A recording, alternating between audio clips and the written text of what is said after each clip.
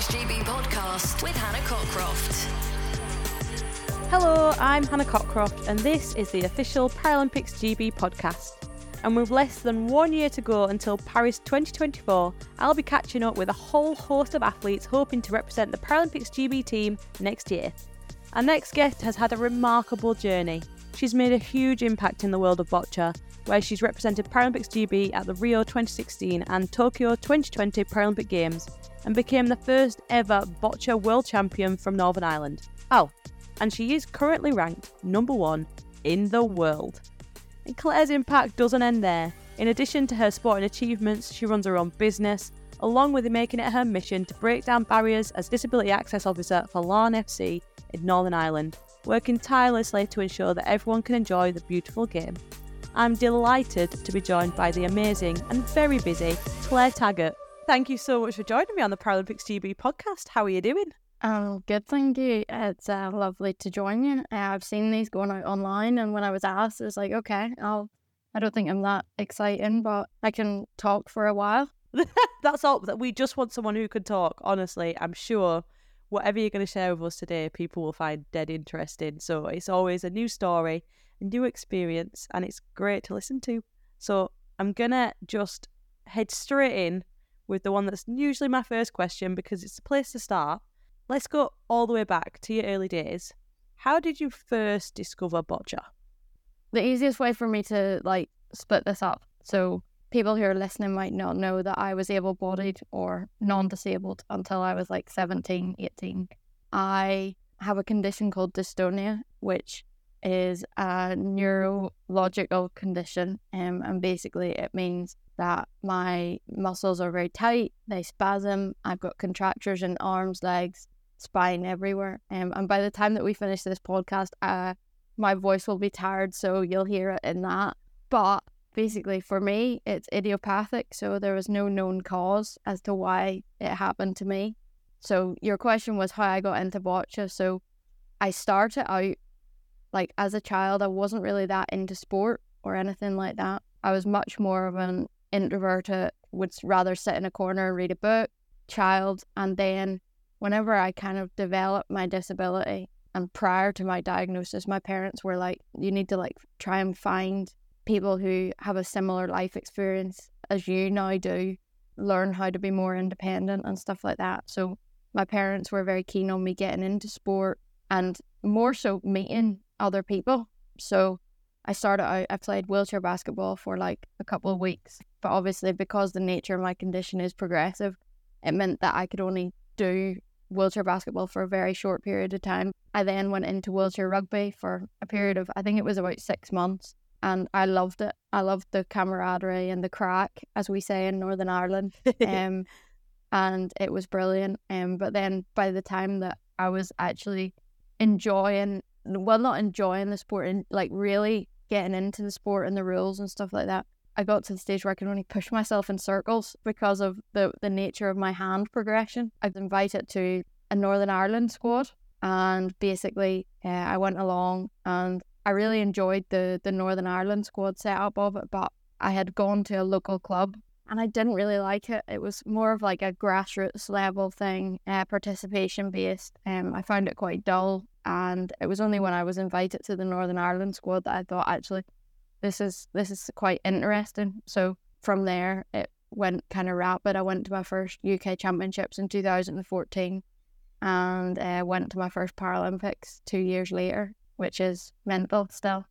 Wow, that's quite a journey that you actually went on. I normally kind of pre-prepare questions, but you've thrown them all out the window. I mean, how did you find that transition? Because I speak to obviously a lot of Paralympians and everyone goes, started with basketball, I started with basketball. But how did you find that? For me, people say getting a diagnosis is scary, but for me and my parents, it was such a relief. I'd started developing these symptoms about 16, 17, and I wasn't diagnosed until I was 19. So nearly 3 years of not knowing what's wrong, or if there's something wrong, or the not knowing is the worst bit. And for me and my parents, we all said whenever I did get diagnosed, it was a relief, because there's something cathartic in having a name for something and an explanation for it. So yeah, it was a difficult transition because like, you know, like being a teenager is hard anyway. Then add in complex disability, it's a minefield. But yeah, it was a difficult transition, and it is interesting the way that everybody seems to start out with wheelchair basketball because I think it's one of the most well-known ones. Definitely. Did you find that maybe sport then was a way to, I don't know if accept is the right word, but almost accept that this was your life and this was the change that was going to happen? I fully credit Boccia for that, because I think whenever I got involved in Boccia and saw that there was potentially a career there that I could get involved in as an athlete and stuff like that, I found what I was kind of looking for in that. I found a community of people who were kind of like-minded, really stubborn, disabled people who weren't going to say no to things that society has said that you can't do. And like I found Boccia as my community is what I would say, and I've said for years now, Boccia gives me much more than I could ever get from a standard job. It's given me so much more like independence and friendship and stuff like that, and I'm getting to travel the world and compete in a sport that I love. So for me, it's just a bonus that I'm able to do it. I love that, because I get asked all the time kind of, why do I do wheelchair racing? I just push in circles for a living. It's the same thing every day. But for me, you know, finding wheelchair racing was like a sense of freedom, and it was independence. And I think as disabled people don't realise how important independence is until you don't have it. And sport is an amazing way to find that.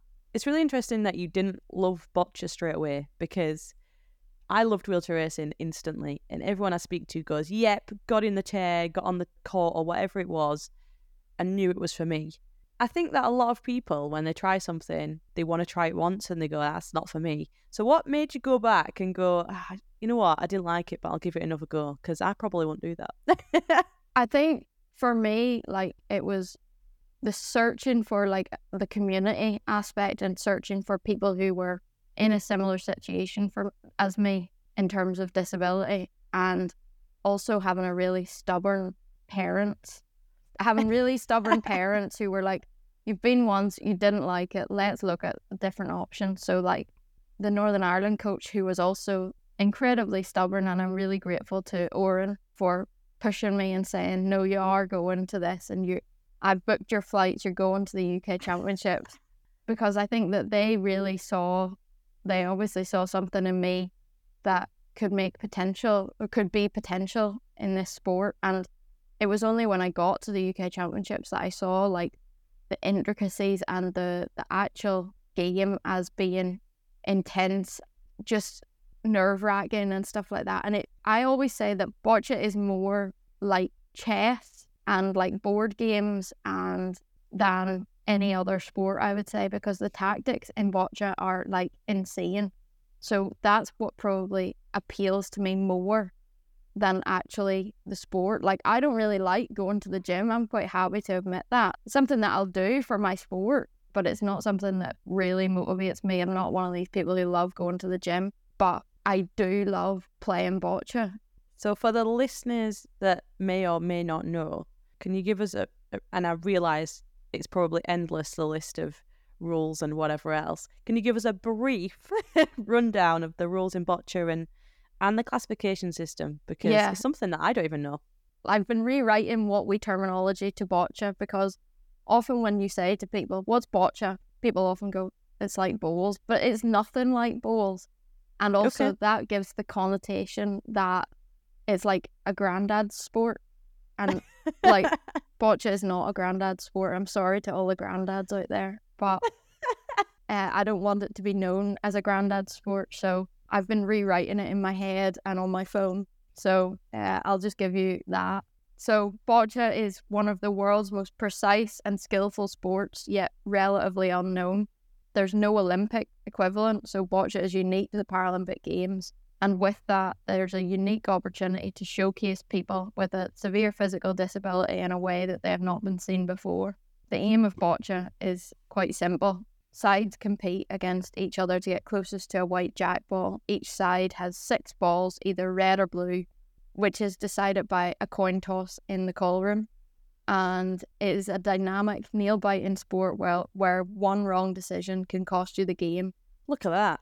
Written like an absolute pro. I'm not finished with my definition and stuff like that yet, but I think the more that we get away from the narrative that it's like bowls and that there's so much more to boccia, I almost want, like, whenever people say, what's boccia, that I can just show them a video of the intricacies and stuff like that. It's a difficult one, but can you tell I'm rather passionate about this?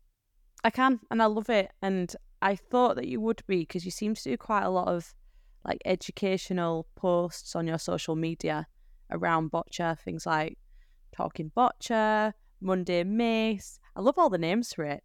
Yeah, it is so important to educate people, because I have had the absolute pleasure, I'm going to use the word pleasure, of playing against one of your teammates, David Smith. Oh, And I'm sure you love that. In the game, it was me and another teammate versus David. I'm not even joking. He absolutely smoked us. And I thought I was doing really well, but boccia is a really intense sport. Like, how do you maintain the focus and stay calm at the same time? Because I was just getting so frustrated every time David knocked me out from the little white ball. I was like, can you leave me alone for 5 minutes? Just leave me there. Yeah, I think it's difficult because it depends on your classification how long a game would take. So like a game for me would be between 35 and 45 minutes. So there's lots of swing, momentum and turns in that. Whereas for like a wheelchair racer or for like swimming, your race is done in like a couple of minutes max. The focus, you have to keep focused on what's happening.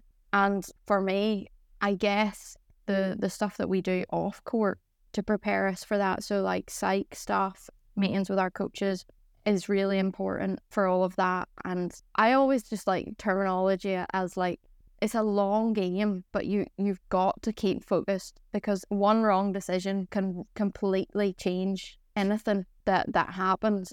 You've got to be on guard for flukes as well. So like if your opponent plays a ball too hard and it hits in off the jack or something and it's closer, and then you're thinking you would never be able to do that, or you can get away with some flukes as well. But it's a sport where anything is possible, and I think that's what I really like about it. I think it's what lots of other people really like about it.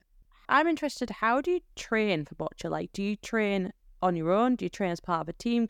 I mean, obviously my race depends on what other people are doing, but not massively. Like, if I'm the strongest there, I'm the strongest there, and you just go fast. Whereas for you, every single move depends on what someone else has done. Yeah, quite a good analogy. So right now I'm in my off season. Thank goodness. It's been a long season. Got 3 weeks of not training and looking forward to that. But my weekly training, I would do between 4 and 5 on-court sessions a week. So I live in Northern Ireland, and I would have my dad as my sports assistant / carer when I travel and when I'm at home. So we go on court for between 2 and 3 hours, 4 or 5 times a week. And we'll do drills, training games and stuff like that my coach will have set. So my coach Glenn he lives in Coventry, sets out what I'm to do for a week. I'll get a training plan for between events and stuff like that. So he sets it out, and then my dad and I complete it. I also do gym begrudgingly. No, I don't mind the gym.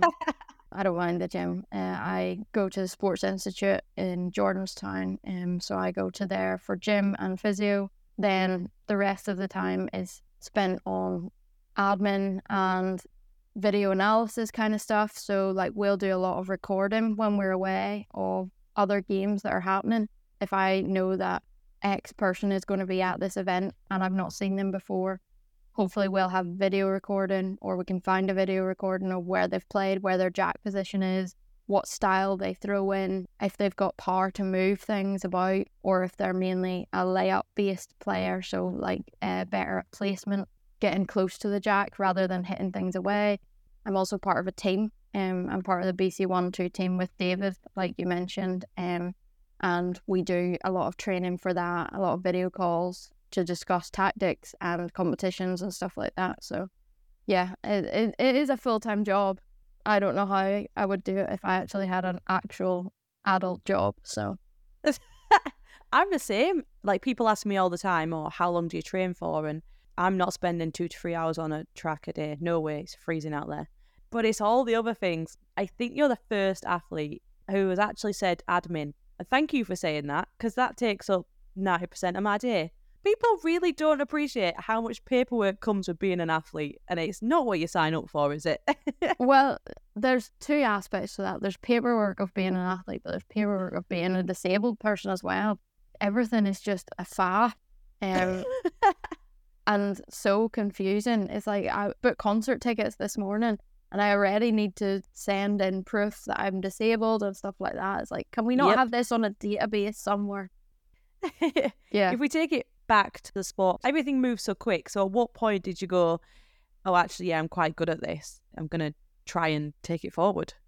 I was selected from the UK Championships. I was selected for like a talent day at Boccia UK.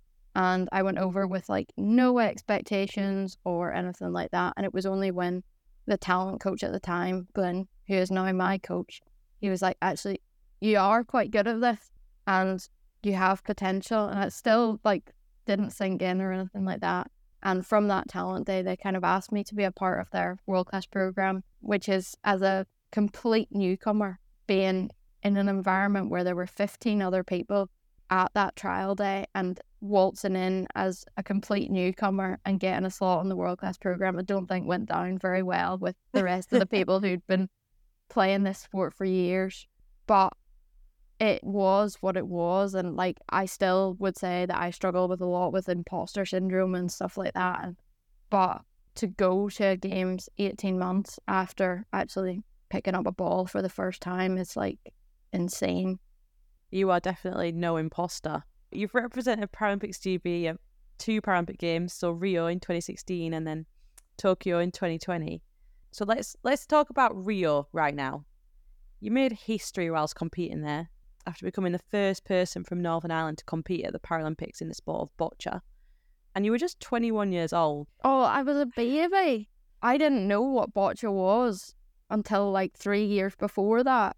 And I'd not been to London or anything like that. So the transition of not knowing what a sport is to going and competing in it at a Paralympic Games, never mind flying halfway around the world. Like I'd never flown long haul either. It was weird, but I'm glad I did it, and I'm glad that my parents and the Northern Ireland coach Oren at the time was so persistent with me, and like I don't think I would have got anywhere without people being stubborn with me. You haven't stopped making history since Rio. In December last year, 2022, you became Northern Ireland's first ever boccia world champion in the BC2 class. When you tick off these achievements, do you realise that you're making history whilst you're doing them, or is that kind of a realisation that comes much later? It's a difficult one, I would say, because, and the question that I've been asked previously in interviews and stuff like that is, how does it feel to be a world champion? And said ever since, it's difficult to be a world champion in a sport that nobody knows of. I'm very well supported by my friends and family and my local town. I'd be surprised if anyone in my local town didn't know what boccia is, because everybody is really supportive of me and the local football club is really supportive of me and stuff like that. But when you take it outside of that and trying to get not necessarily recognition, because I'm not like that at all. I'm very much, I would say, modest and humble. Like I don't have a big trophy cabinet. I keep my medals and stuff like that in a shoebox. There's no pictures in my house of me winning medals and stuff like that. My parents' house is like a shrine, but no, mine definitely isn't. And it's interesting because obviously prior to Tokyo, we were a mixed sport, so I would have played against men as well as women. And after Tokyo, they decided to split the genders, as in males play males, females play females. I think it's done the sport a world of good. I really do. I think you're starting to see real characters and real personalities of people in the sport come out that were perhaps unable to previously because they weren't competitive against each other, like in the male category. And I think that that's really important, but also it's really good to see women's sport really diversifying and stuff like that, and becoming really important to the world. And I was not against it, but I didn't realize the impact of it until we were in Tokyo, and we were still playing against men, and men and women were still playing together at this point. But when we got to the quarterfinals of the Paralympics in all 4 classifications, there wasn't one female represented in any of the quarterfinals. And I thought, right, this is the point where we really need to change. This is where it really matters. And I think that since then, I think that it's just been brilliant for everybody in the sport. Boccia's going to be individual events in Paris, I Yeah. believe. First off, how is that going to change your preparation, your strategy? Is it going to change it at all heading into the games? But then also, now that there's an individual event, and you kind of touched on it there, but do you think that's going to expand the sport, like allow more people to come into the sport, allow more opportunity for people to play? Is it going to hopefully make the sport more well-known and bigger? Yeah, I mean, there's always been the individual event, but it's been mixed until Tokyo. So separate it as male and female, I think, is a good thing. I think you're going to see people who are more representative of the disability community, obviously reaching finals and things like that, because there will be female Paralympic champions and obviously male Paralympic champions. But it'll be really nice to see and to experience that aspect of the female classifications being in their own right. And for me, it's exciting, but also I don't think people talk enough about the pressure of that. I mean, you're heading into Paris as Don't say the it. world, Don't the say world number 1 in boccia. Come on, you've got to just soak it up. You worked hard for it. World number 1, that's amazing. But I'm gonna guess the answer is yes. Does that feel like it adds any extra pressure or weight going into this Paralympic Games? Absolutely. I think what the people around me don't realise is that Paralympics comes around every 4 years. There's a World Championships pretty much every 2 to 4 years for us. There's a big major every year, but Paralympic Games is the one that everybody knows about. It's the one that gets all the media attention. It's the one that gets the interest. And the idea of not doing well there is absolutely terrifying. I don't know how you cope with it. Obviously, you've been doing this for a lot longer. Like, you've been successful for a lot longer than I have. It's a stress, and it's something that weighs like kind of heavy on my head, because in boccia, on the day, anybody can win a match, regardless of where your ranking position is.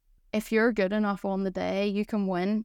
And whether that be a quarterfinal, a semi-final, or final, that aspect of uncontrollables is, I guess, a little scary, but it's also super exciting.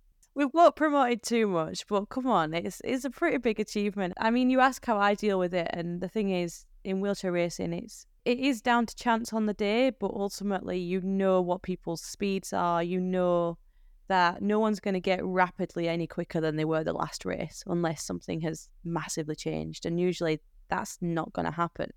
It's ultimately about just getting physically stronger. Whereas, you know, this whole podcast, you've spoken about ultimately boccia is the person who makes the best moves, and sometimes it's a complete fluke and it just works. So your game is so much more unpredictable than mine is, really. When I'm out there, everything lays on me and if I'm strong and if I'm fit. Whereas for you, literally, if you're balling playing the game that day, that's you out of the game. One wrong bounce, turn, or anything like that can really, really mess up how you play and where you play on the court. Or if you have a ball that's not behaving for you, like you're throwing it and it's bouncing to the left instead of the right, it could be carnage. That's the exciting element of boccia.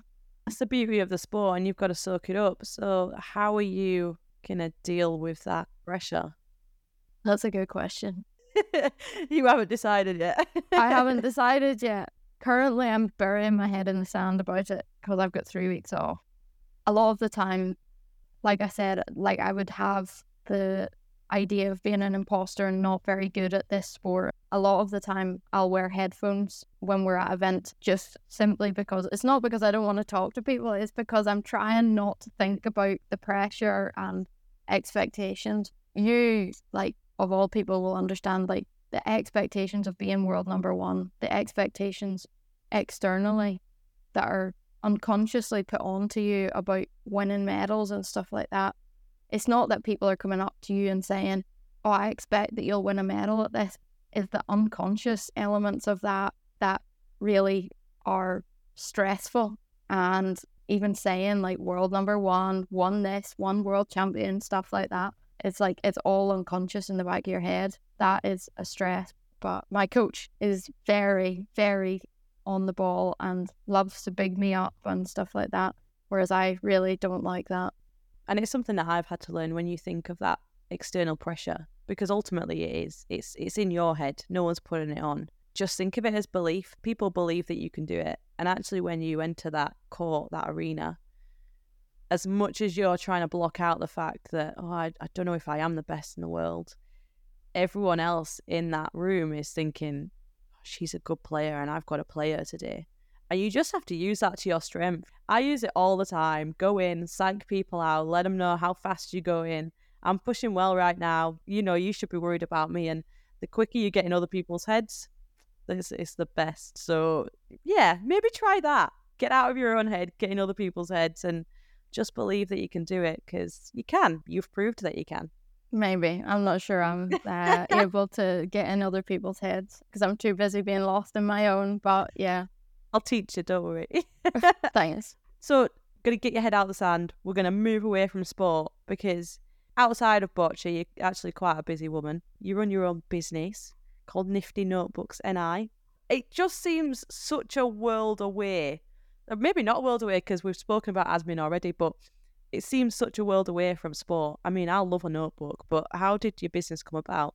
So I started my little tiny business in 2018, and I didn't have the time to put any energy or invest anything into it. And it was like my parents, again, being stubborn and saying, you're doing all these drawings. Can you actually do something with them instead of just showing us them? So I started my tiny little business then. And then when COVID came around, obviously I isolated for over 6 to 9 months, I think it was in total. And it gave me a real opportunity to focus on my business. I wasn't going out. I was training in the house. There was nothing to stop me marketing my business and really getting into what I needed to do to be a successful small business.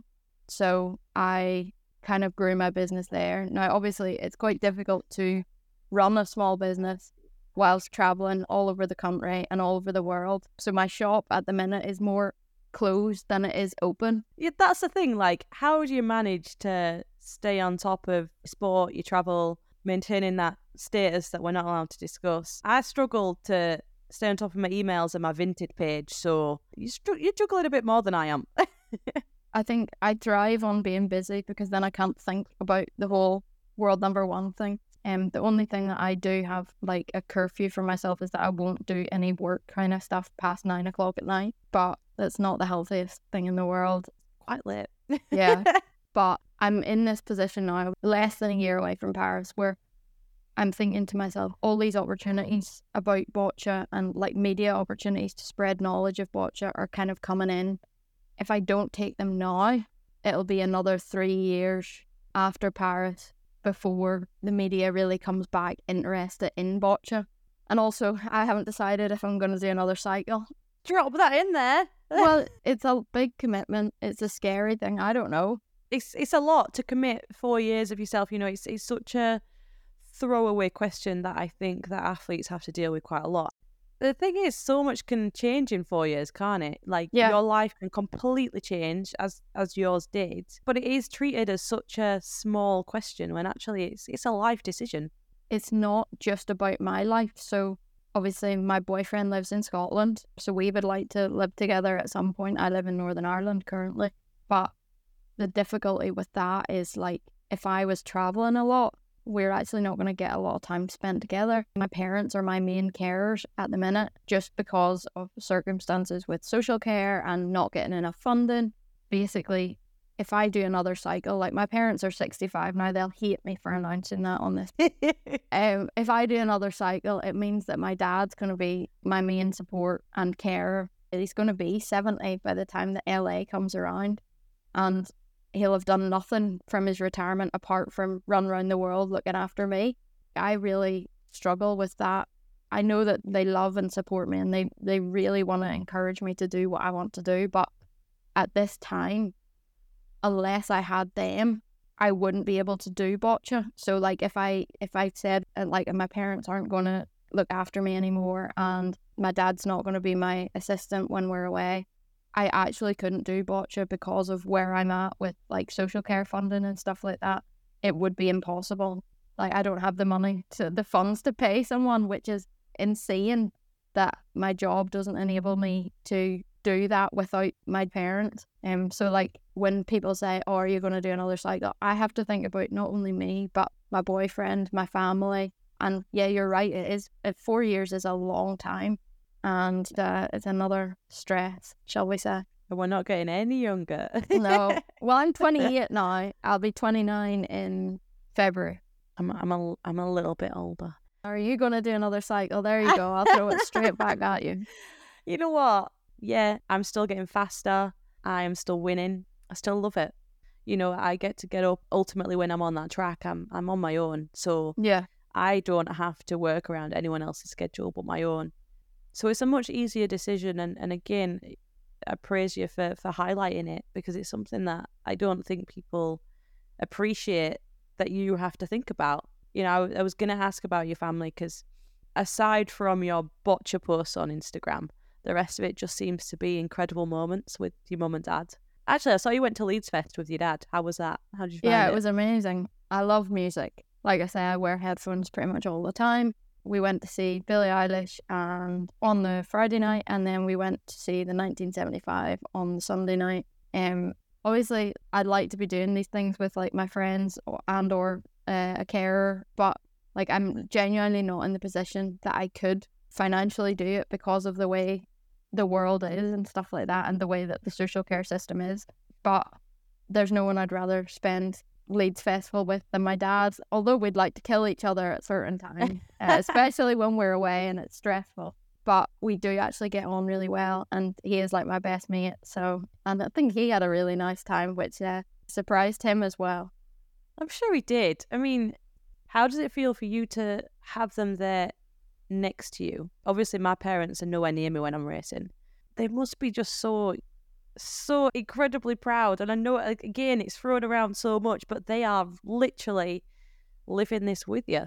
Yeah, no, my dad is most definitely. And I think it's difficult, obviously, because I travel with my dad everywhere. And then mum stays at home to look after my beloved dog. It's difficult because I'm obviously separating my parents to travel all over the world. So that also weighs heavy on me, I guess, sometimes. But to experience and to travel the world with your dad or your parents in general is really important as something that really motivates me. We're both getting all these experiences that without sport we wouldn't have. And like with Paris coming around, one of the first things I said was like, I'm demanding that my mum is there. I'm doing all the admin and logistics of making sure that my mum is there as a supporter there for 2 weeks. So she's going to experience all the stuff that my dad and I experience all the time when we travel. And I just think it's only right that she's there as like a supporter and she gets to experience the Paralympics, because obviously she wasn't able to go to Rio and Tokyo. So I think it's something that's really important to three of us as a family. The difficulty is I also have 6 pet tortoises. What? Who has that? That's mad. I have 6 pet tortoises, so trying to find babysitters for 6 pet tortoises and 2 dogs is challenging, but I think we're getting there now. I feel like you're just not afraid of a challenge, to be fair, because, you know, you keep throwing in the extra things that you do, that you have, that you've got to do. This podcast is going to last forever because you do so many things. We haven't even mentioned that you're the Disability Access Officer of, I'm going to say Larne FC, but... Yeah, so I live in Larne. Our football club is Larne FC. It's like a voluntary role that I came on board with because they wanted someone with experience of disability, and I wanted to come on board, and they were very much like, we don't want this to be a tick box exercise for our UEFA license. We actually want to make a change and make it more inclusive and accessible for everyone to access football. So I came on board there, I think it was 2018.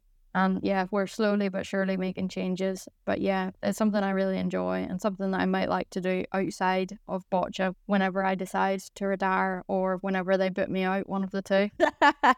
Can you share with us some of the initiatives and the changes that you've been working on to try and achieve, making it the most accessible football club in Northern Ireland? We're doing a lot of infrastructure work at the minute. We're making more ramps and accessible places. We're currently renovating the wheelchair area to make it have an ambulant disability area as well, which I believe is one of the first in Northern Ireland.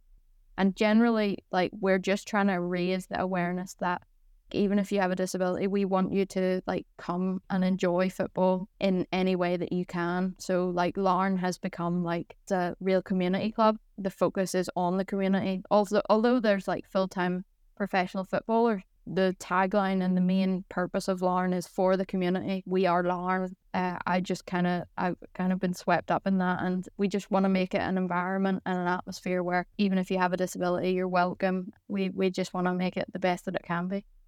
Is there a hope that you can inspire other football, sports clubs, organisations to prioritise their accessibility and inclusion? Because, some of the things you spoke about there, some of them are bigger, like changing infrastructure, but adding alt text to a tweet is so simple. Yeah, within Northern Ireland, the football disability access officer scene is quite small, but I work really well, really hard with Jason, who's the Northern Ireland football DAO, and we both as wheelchair users obviously have that lived experience of physical disability, but we're always trying to find out what we need to do better for people with sensory difficulties, people who are neurodivergent and have a visual impairment, hearing impairment. So we want everybody to feel welcome and represented at their local football club. A string to your bow, another thing that keeps you incredibly busy. What are your aspirations? What are your goals for 2024? Both in Boccia, but, for everything else, for your business, for your advocacy work, everything else that you're so busy with.